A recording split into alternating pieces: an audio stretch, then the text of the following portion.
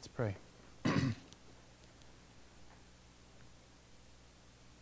Father, you are a great God. You are a perfect God. You are a just God. Please help us as we discuss this chapter on this prayer that Jesus gave to his disciples, this instruction. Lord, help us to see and consider how we now pray and how we might pray in a way that is more reverent and more honoring to you. Lord, give us wisdom and give us the ability to follow through. Pray this so that you would be honored.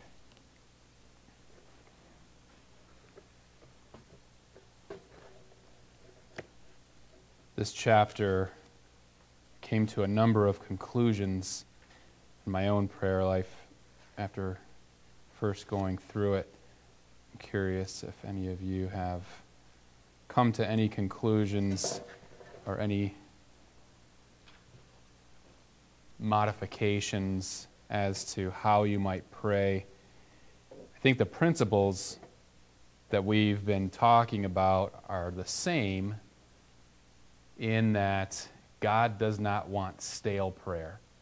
God does not want vain repetition. God does not want irreverence. He does not desire us coming to him out of habit. He desires our hearts. And while we can say all these wonderful words, and I think to a certain extent, people will sometimes alter their prayers when praying in public because they don't want to sound like they're putting on a show, which is good. At the same time, considering the example that he gives as to how to address God, I think it's right for us to consider how we might do that in some way, even when praying in public. So, all right, let's jump in. So we're starting on page 65. I don't know about you all, but I underlined a lot, and I starred a lot. So I am not anticipating getting through this chapter this whole week, or this week, but we'll see. We'll see. I'll do my best to not talk too much. All right. Hallowed be your name.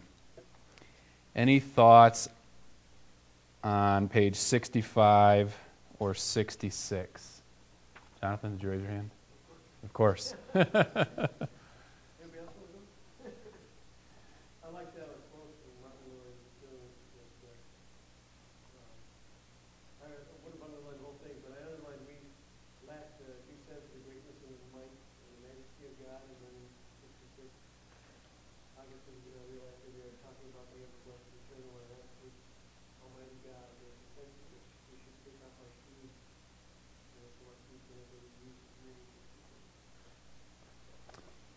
Yeah, it's interesting thinking about how the Jews were so afraid to misuse his name that they changed it and took the consonants from one and the vowels from another and made up their own version so that they would not even speak his name. They had an extremely high sense of reverence, and hopefully we can appreciate the idea behind that, and yet, by the time Christ came, they honored him with their lips, but their hearts were far from him. And that's one of the dangers that we can fall into. Bruce? What did the Gentiles call him? Did they call him Jehovah? That's a great question. I haven't looked into it. Do you have any insight on what they called him? Mostly they didn't, because the Israelites were not very good. Sure. But that is a good question. It might be worth looking at. So in the New Testament, I meant to look this up. Do you know what the most utilized word for God is? The Greek word? Yeah. Okay. I don't remember if it's... I feel like Cornelius is called a God-fearer. So, like, what they called him is, I think, harder to answer, but, like, their relationship to him, you had, like, three groups of people. You had pagans, you had God-fearers who, like, gave alms and prayed, but that was about it. And then you had proselytes who, as best they could, not being born Jewish, got as close to God as they could and followed all the rituals. So I would think the answer to what you're asking would be highly dependent on which of those groups they fall into, right? Because Paul says, here's the people who think there's an unknown God, then there's Cornelius who's actually praying to him, and then there's the Ethiopian eunuch who's actually going and making sacrifices at the temple. So, Yeah, I'll look it up because I am curious. I was thinking about that too. And here's one thing, just looking at the Old Testament. All of his names shared an attribute or a characteristic of who he was. So MacArthur makes a comment, I can't remember if it was him or if he was quoting somebody, that the most precious name of God is Jesus Christ. So we know that it wasn't pronounced Jesus, it was basically Joshua or Yeshua, and so I don't know if that was maybe one of the most common ways that they referred to God, but obviously there was more than that, because when they said, Jesus is God, what word was that? So yeah, we'll look into that. But I think the point is that even Christ is a description of who he was. That he is Messiah. He is the anointed one. So if we look at a lot of these names, like he says, Adonai or El Shaddai or Elohim or all of these, they all describe an aspect of God. And I think from this instruction,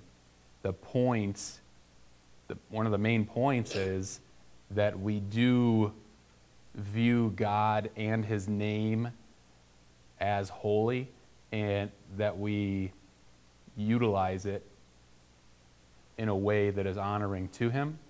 And so whether we say El Shaddai when we pray, or if we say the Lord God Almighty, same idea, but we're giving reverence to who he is by that name.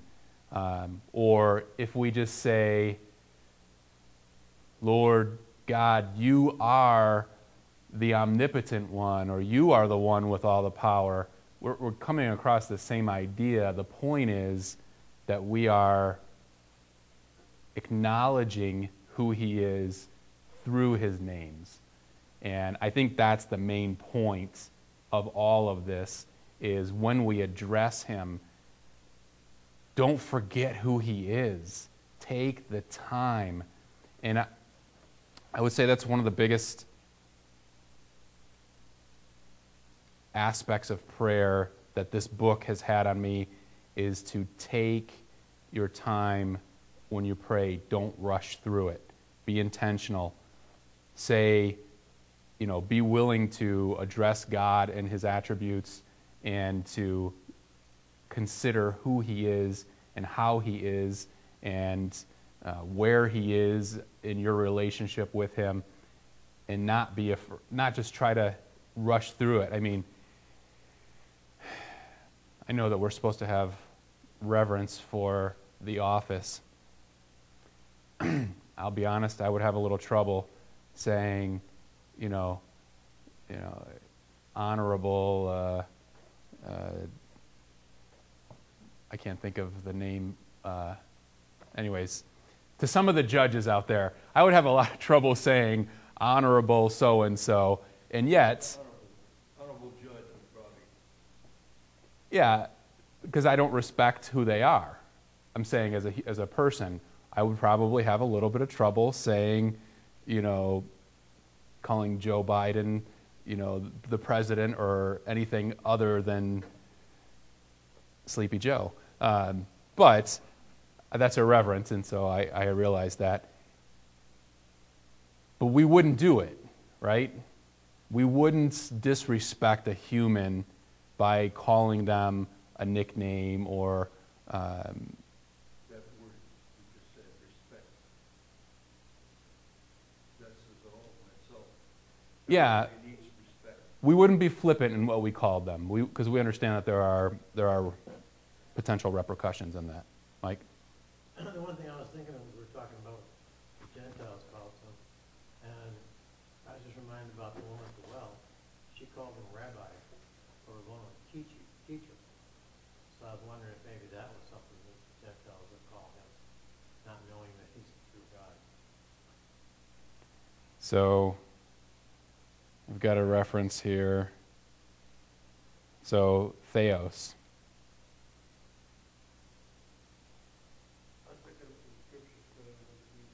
Yeah. Yeah, so I don't know what the most used was. So theos is an appellative. The Christian, like the Jew and many pagans, avoided naming his God and referred to him as the God. So. All right. Anything else on 66?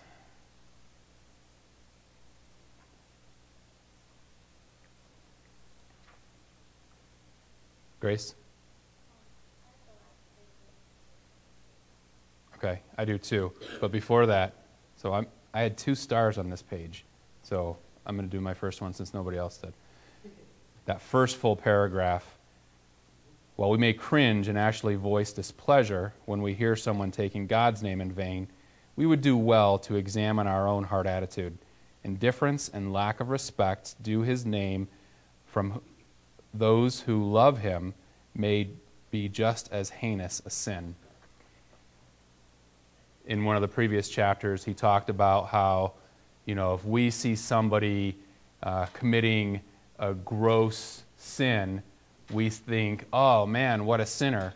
And yet, how often do we overlook someone who says that they love God,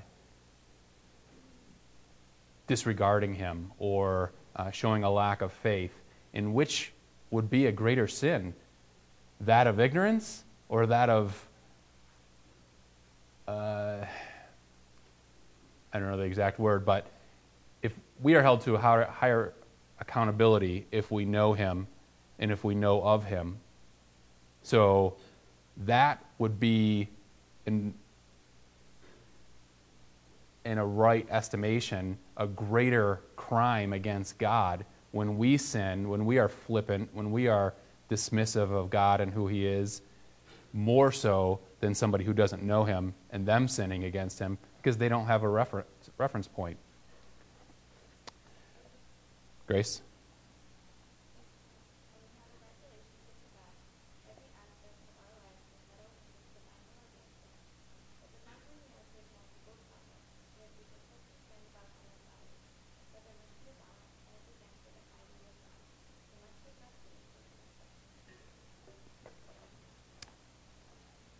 A.W. Tozer said, the most important thing about a man is what he believes about God. And he said, no nation, as an example, ever rises above their view of their God. If they have a view of God as, so look at the Romans. Their view of gods were basically powerful beings that were just like them. Selfish, greedy, murderous, conniving. They believed that their gods were immortal versions of people. And what was their society like? completely derelict, completely overrun by sin. And, you can look at the examples all around the world. Our view of God should affect how we live. And the more we understand him, the more it should affect us. All right. Anything on 67? Oh, Corey. Sorry, I thought I apologized if you were on. Yeah, I did have my answer 56. When believers feel worthy of God, everything in the second book of that, everything focuses on reading self-limited in the body of Christ. I know that Jim Payne and I had this conversation inside for at least a decade where we get so irritated with different characters he's involved in, and all of it was about, so-and-so offers you and this issue and that issue.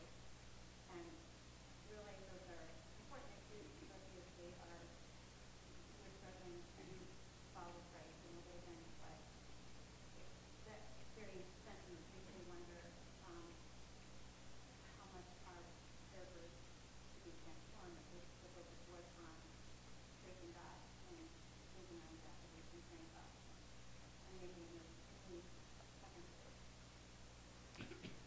So many of you know Bill Wilson, and he was famous for saying, if they're not saved, I'm not praying for their health. I'm praying for their salvation. So, and I can appreciate that because that is their greatest need. Yes? And so when we were trying to teach the kids how to pray, we said, okay, if they're not saved and you don't know what to pray for their salvation. If they are saved and you don't know what to pray for their sanctification. That is the greatest need of a Christian, to be sanctified, to be made holy. And the greatest need for an unbeliever is to be saved. So, yes, I think there is an element of narcissism in our prayers in that we feel more virtuous if we pray for these little temporal things.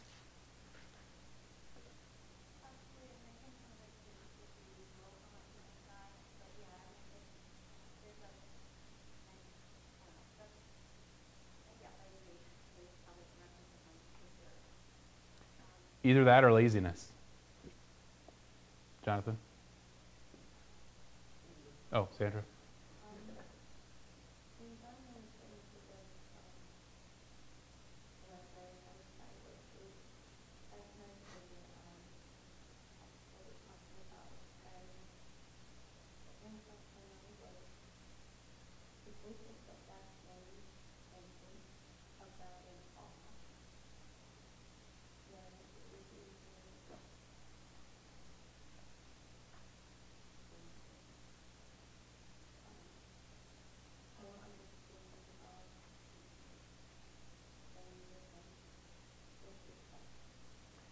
Yeah, and I think there's a circular relationship there. We don't get saved and automatically understand everything about God. We get saved because we understood something. We understood one of the most important aspects of God in his sacrifice and in our sin, right? So we had a right understanding of that. And that should draw us to pray out of thankfulness, out of deep appreciation. And yet, that's not enough. We need to understand more about God, so we need to spend more time in his word, studying it, reading, learning from those who are teaching, so that our understanding becomes greater and that reverence for who he is can become more real. Because it's unfortunately not enough to know that he saved us, to drive us to our knees in complete humility and reverence. There needs to be, that seems to be part of the sanctification process. Over time, we gain a greater understanding of who he is, and then we are able to pray more. And I think one of the biggest problems that most Christians have is since there isn't a great need on a day-to-day basis, we don't spend as much time in prayer as we should. Because we do view God, whether we say it out loud or not, we do view him as, forgive the irreverence, a heavenly vending machine. When we want something, we go to him. And that seems to be the majority of our prayers. If we rightly understood who he is and what he's doing and what he wants to do in us and through us, we would probably pray more, and we would probably pray more reverently. I mean, consider this. We'll do a little experiment here. How many here have been saved for more than 10 years? All right. Now, of everybody that raised their hand, how many of you have, before this, ever read a book about prayer or studied anything about prayer? Okay, so a little bit more than half. So, does that affect how we pray? It should. Should we be taking the time to learn? It's not just, it's interesting.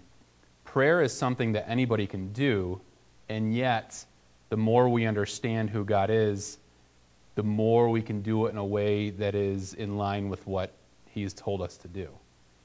So, I believe God adores the prayers of a new believer, as simple as they are, as imperfect as they are.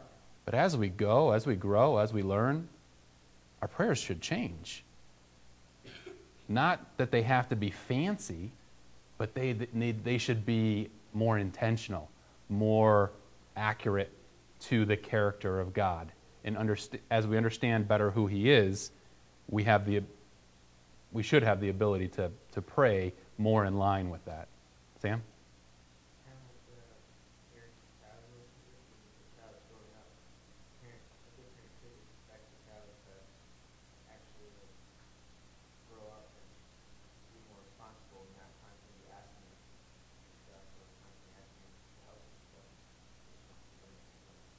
Yeah, that's a great example. You know, think about the first time, you know, if you're a parent, the first time your child says mama or dada, I mean, man, it just brings such a great joy to your heart. And I think the first time a sinner repents and prays to God, no matter how feeble it is, God appreciates it. God enjoys it. But, yeah, as you get a little bit older, you know, as a teenager, hey, ma, you know, doesn't cut it. You know, you need to show a little bit of respect. Jonathan? The bottom of 66, it says Christians actually need to be confronted by their real need, an understanding of God's holiness and their own sinfulness, so they can be useful to him for his glory. And that's the key element. If we don't rightly if we don't rightly realize what his holiness means and what our sinfulness means and the great divide that has been bridged through Christ and all the aspects of that and how it relates to how we do live, how we should live, and what is to come, we're not going to pray in a way that is in line with who he is. All right, 67. Norma. Oh. It's in the bottom, but Jonathan read. It's like when believers approach God in prayer, we need to remind ourselves of his holiness and his greatness. Right, and I think that's, again, one of the reasons why he starts it off with, hallowed be your name. because it is a reminder of who he is, and we need to be reminded. And again, that's why I think it's important for us to understand his character and to be willing to identify those character traits when we pray to help guide us and to have the right mindset as we pray. All right, 67 or 68? Jonathan? 67, in the middle of the end of the first paragraph, talks about prayer being a profound experience that should open up great dimensions of reverence, awe, appreciation, honor, and adoration. Again, going over the concept of trying to recognize God and reference to us.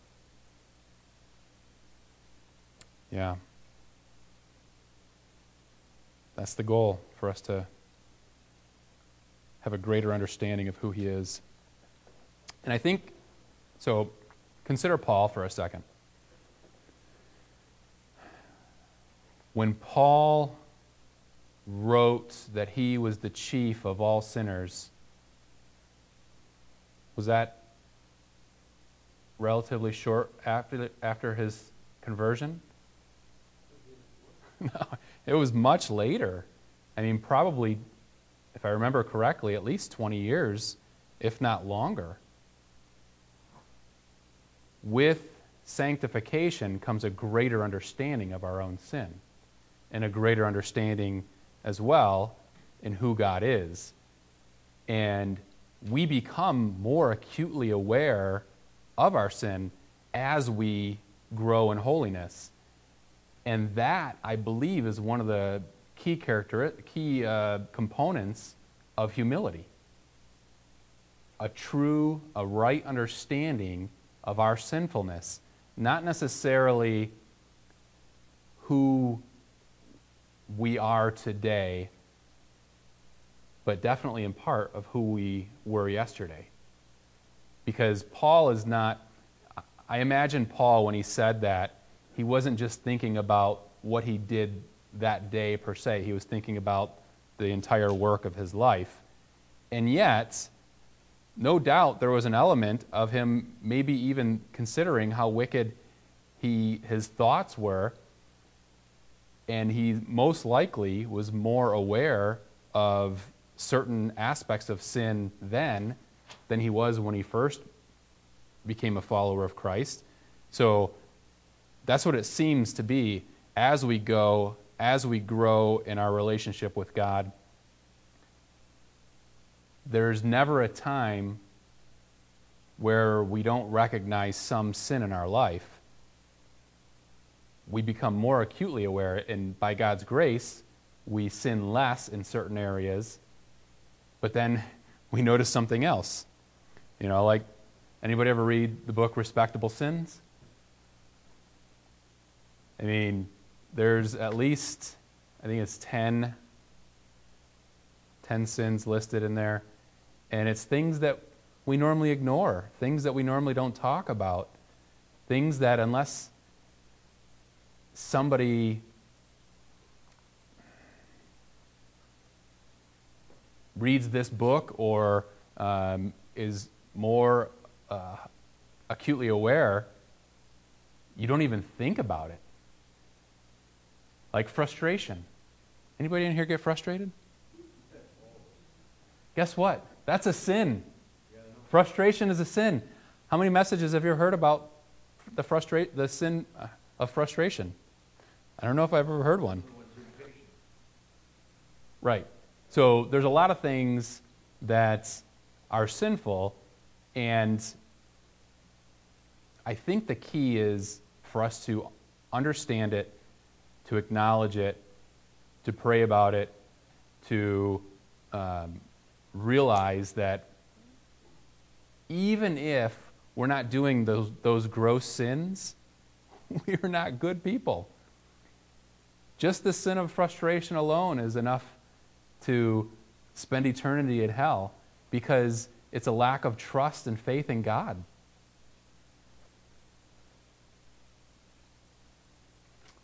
All right, 68. I got this statement.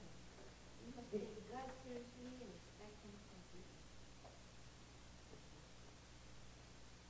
Absolutely. All right, 68.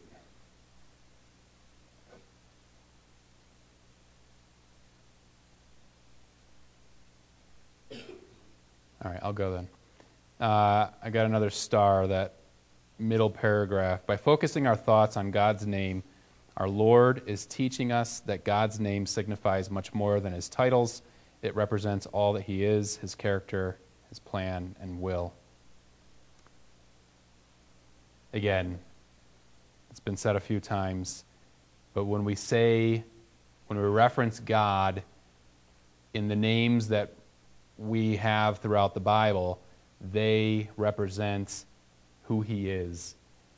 And I think it's helpful to know some of those names. So, real quick,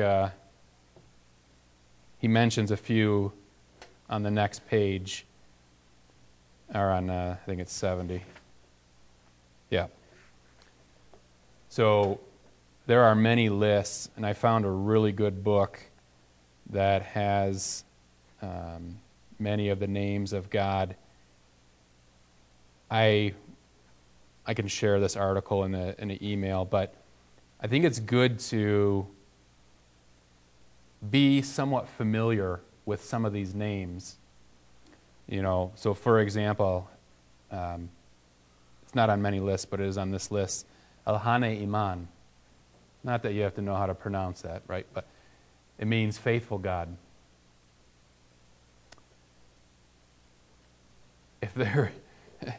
Obviously, there are God's incommunicable attributes that we can't come close to. And, you know, faithfulness, his faithfulness is perfect.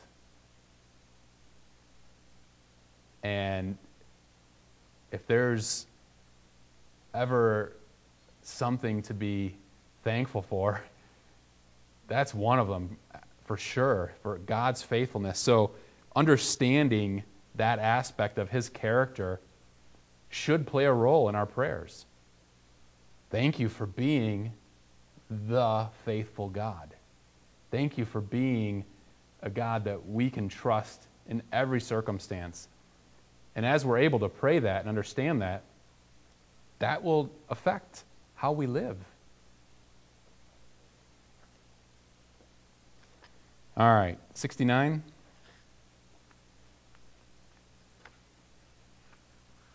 Corey?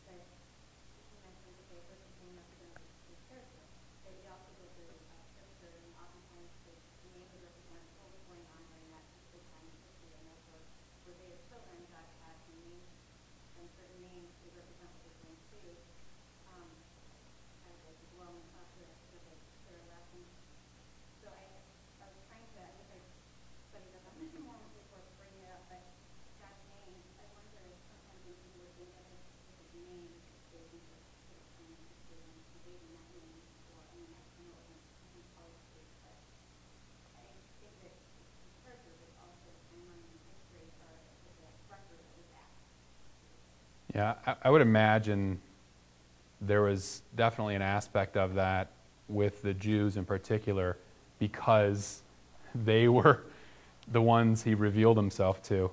Yeah, I can't speak specifically on that, but I would imagine when they consider certain names, they think of certain times. Yeah.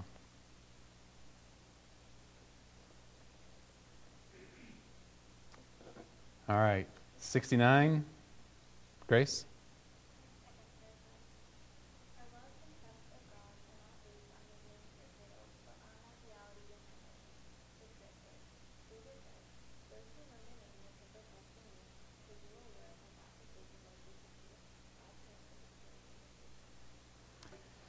Right.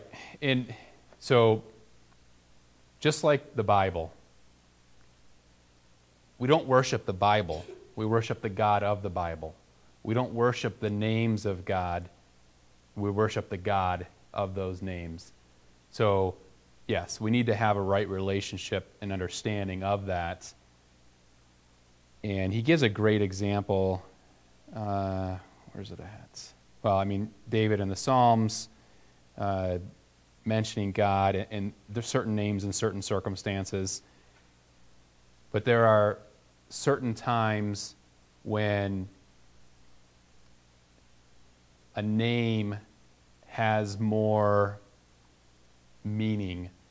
So I remember hearing a story of one of the presidents, I don't remember which one, and the inner cabinet could come to the Oval Office, but the Secret Service would not let anybody that didn't have clearance in, and yet his daughter or granddaughter, I don't remember which one it was, comes running in and jumps on his lap, and she knew him, and but she didn't have clearance. She didn't have,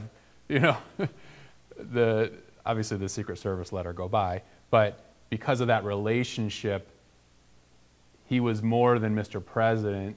He was daddy or grandpa or whatever. So in certain instances, like we were talking last week, father, right? Today we're talking about the names that reference God's holiness and identify his character. But last week we were talking about the fact that he is also our Father and that we have the privilege of coming to him as such.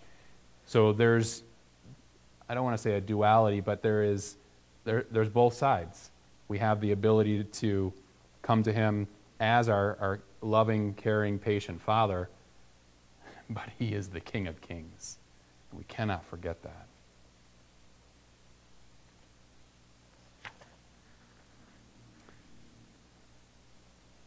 All right, page 70.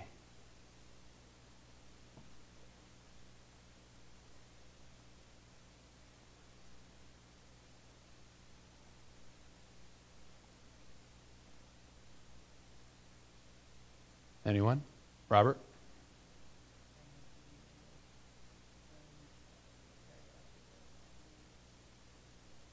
Starting with To Hollow? Okay, me too. I've got it starred too, so go.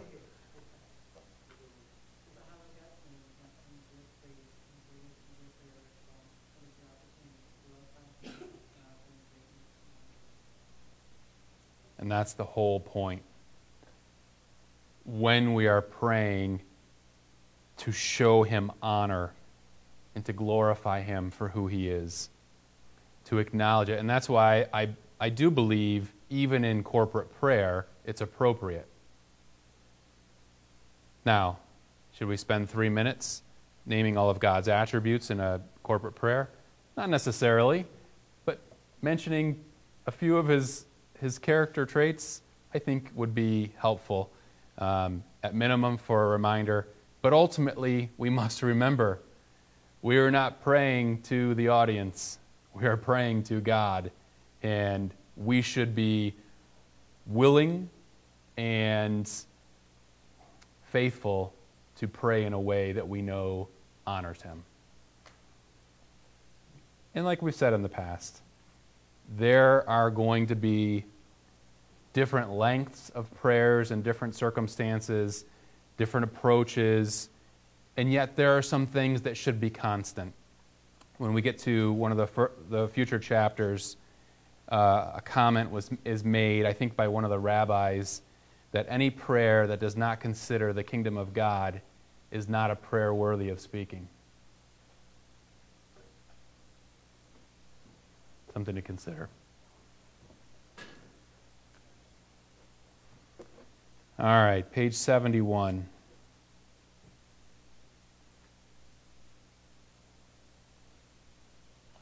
Norma?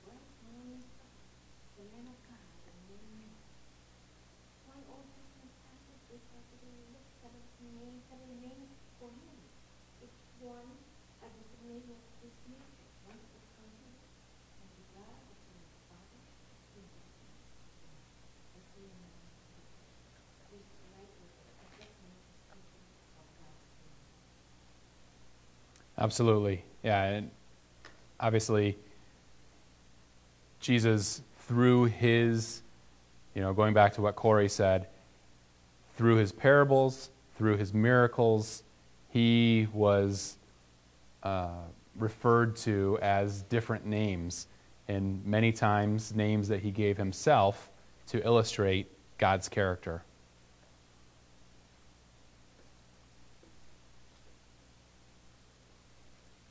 Anything else on 71?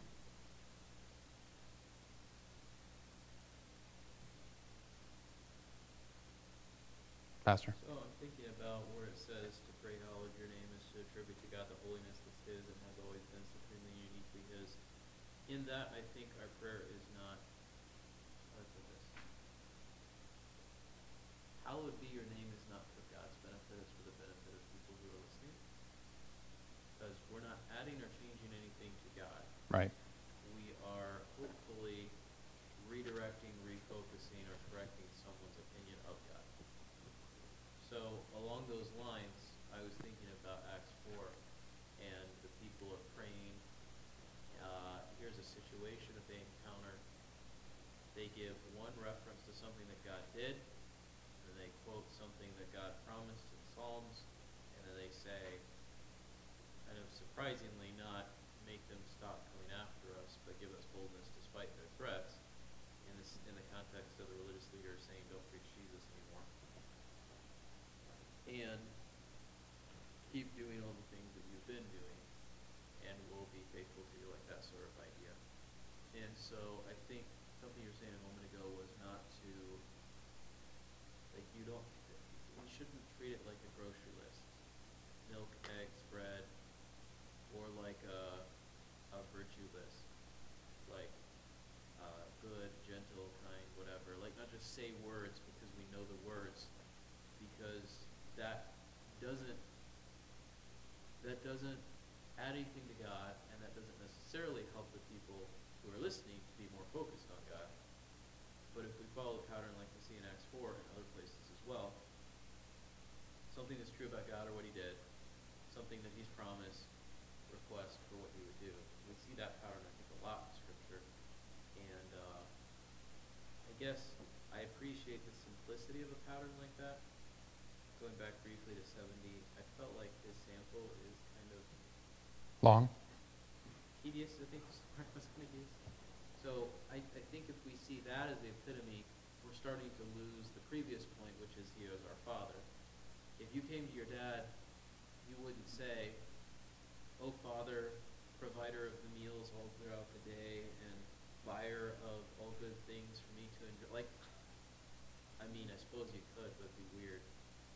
Just You know why it'd be weird, though, because we are not reverenced by our children. Well, Braden can show reverence and respect to me Without all that. flowery language, right? Sure. So, At the same time, if he said, Sarah, I'm assuming Sarah's making most of the meals. Sarah, your meals are fantastic, and I look forward to them every time you're cooking. Thank you. There's it doesn't have to be flowery, but it can be noteworthy. yeah, but that's my point. My point is that it's conversational. Right. And so a lot of the prayers that we pray in public toward God, I was even thinking about what I prayed at the beginning of the service, are very much directed toward the people who are listening and not toward God. And again, going back to this example in Acts 4, they said something about God. They said, "God, you made the earth," which is a fact. They're showing reverence for God because if you acknowledge that, you acknowledge his power and his control and all those sorts of things. And they said, "And you said that you were going to show forth your power against the nations," Psalms 2. And then they said, "You know what's going on." So they reverence him. They're acknowledging the fact that he knows all things.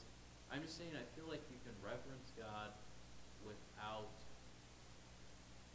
It's kind of like in a story, if you just say what's going on, and you don't have the character turn to the audience and say, and at this point, and go on for like 3 pages. Right. Like in Les Mis or something. So. Yeah. So one thing I would comment on what you said, where it's for those who are listening, I think that's a byproduct. I think it's primarily for the person that's speaking.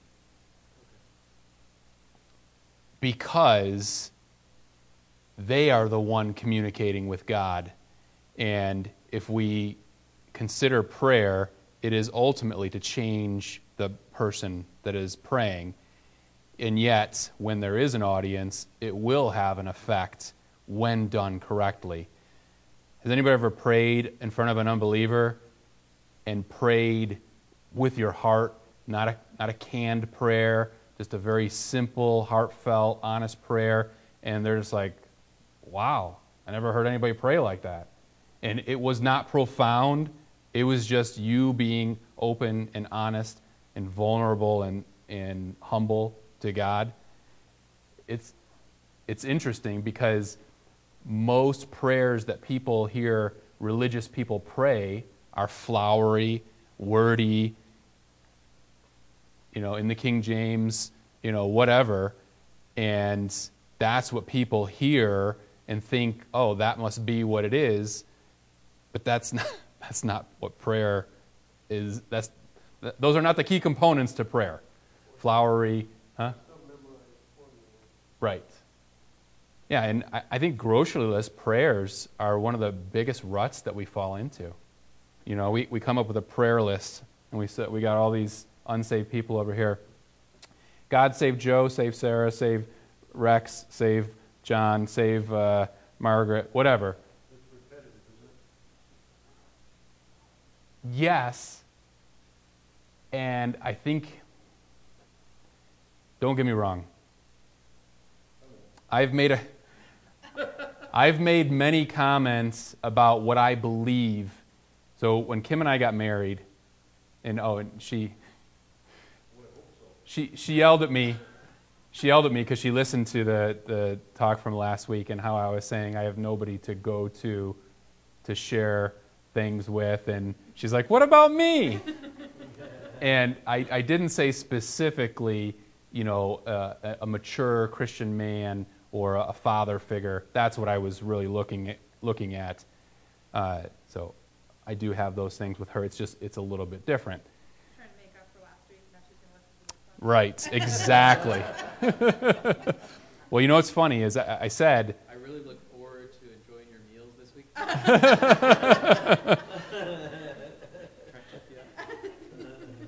I said, should I say something next week? She said, only if it comes up. It just came up, so, When we first got married, I said, I am fully convinced of my convictions and will make decisions for our family based on those specific convictions until they change. Who gave you the guideline? Well, my point was,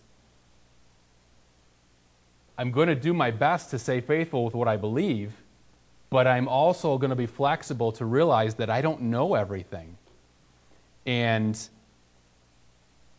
I think to a certain extent, when we are approaching God, our prayers should evolve. And I have made some comments that I am fully convinced of, which you may not be. And if you're not, I'm not mad at you. So understand that none of us here are better than another in God's eyes.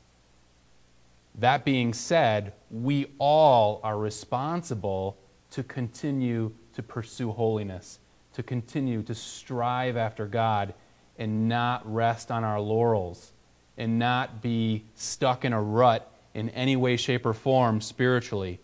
We all need a fire under us to keep going.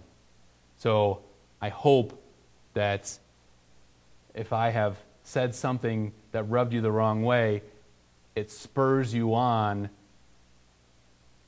to growth. If not, I apologize. All right. So, that being said, one of the convictions that I have come to, and we'll stop here for tonight.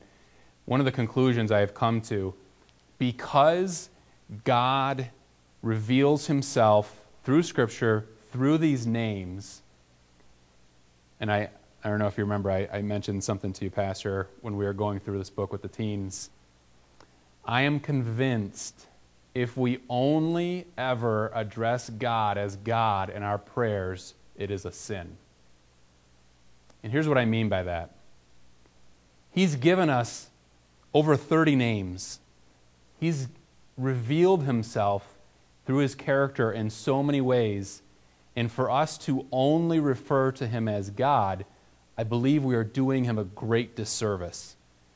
Now, is somebody intentionally sinning if they did that?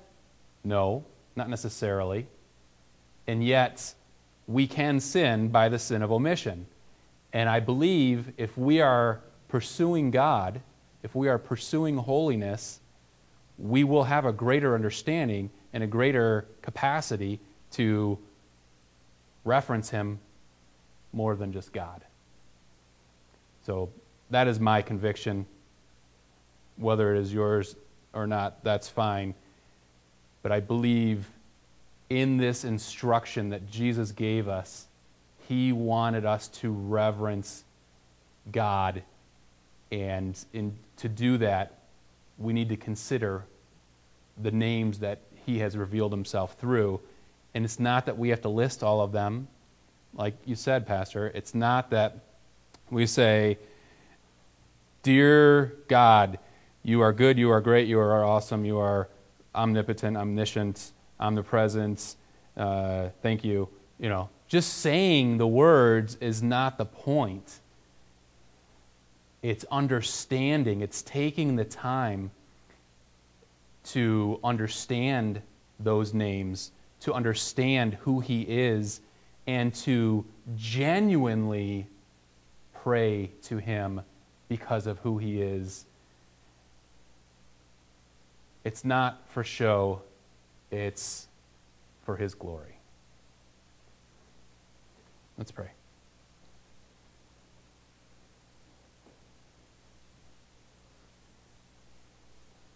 Lord God Almighty, you are the only God. You are a perfect, righteous, and holy God.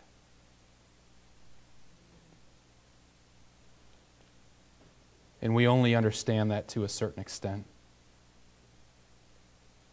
We are limited in realizing what perfection is. Thank you for your faithfulness.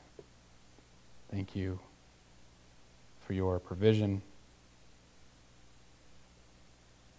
not just of our food, our clothing, our shelter, but the provision of reconciliation. Please impress upon our hearts a greater desire to know you,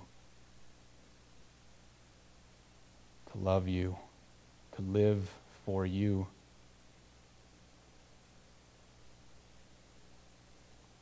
Use us, Lord, so that the name of Jesus Christ would be magnified. Use us so that you would receive glory on heaven and on earth.